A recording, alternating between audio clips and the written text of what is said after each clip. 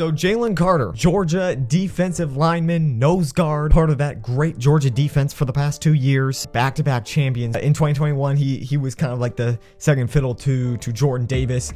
And then in 2022, just last year, he was the main guy, the main nose guard. He has gotten himself into a little bit of trouble recently. Boy, you're in a heap of trouble. In January, he got into a car accident. So the car crashed and ended up actually killing a teammate and another team associate. So really just kind of sticky situation and stuff. And apparently there was some, concerns that Carter and his teammates, they were actually kind of like racing each other.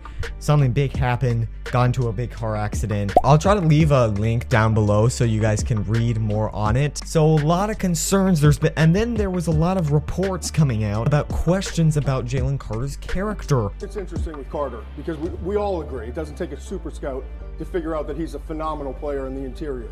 With Carter, there's some character issues. Does he get along with everybody? What's he like to deal with in the locker room? Those sorts of issues. I know it's early in the process, but I'm forewarning everyone out there.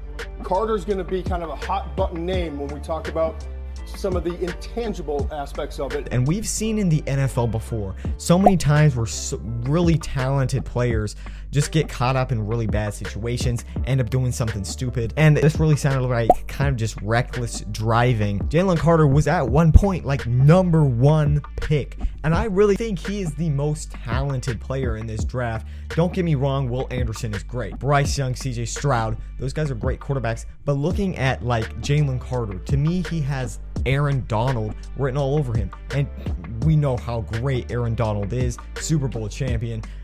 Been to the Super Bowl twice and the leader of that Rams defense. He does his Georgia Pro Day.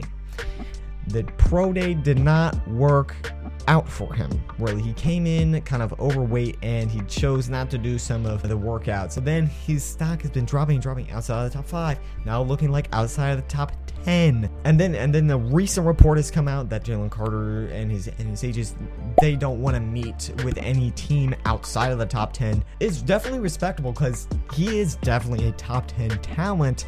It's just there's these really questionable concerns. Looking at a couple of articles, it kind of seems like he got off a little easier because looking at Run Report, the officers were like, okay, I'll just give you a ticket because I don't want this to overblow, because they knew, he's a big time Georgia player and he kind of just got off with a fine and probation. But I think with this kind of offense, it could definitely go to jail time and stuff like that. So that's why I think teams are so concerned that he has multiple misdemeanor offenses. And so that's why he's kind of dropping out of the top 10. Now, as far as teams picking outside of the top 10, I think the best team that he could go to would be the Patriots. You look at the Patriots overall, just general history, they got Bill Belichick there. I think they'll be able to at least try to make sure nothing crazy happens with Jalen Carter and really develop him well.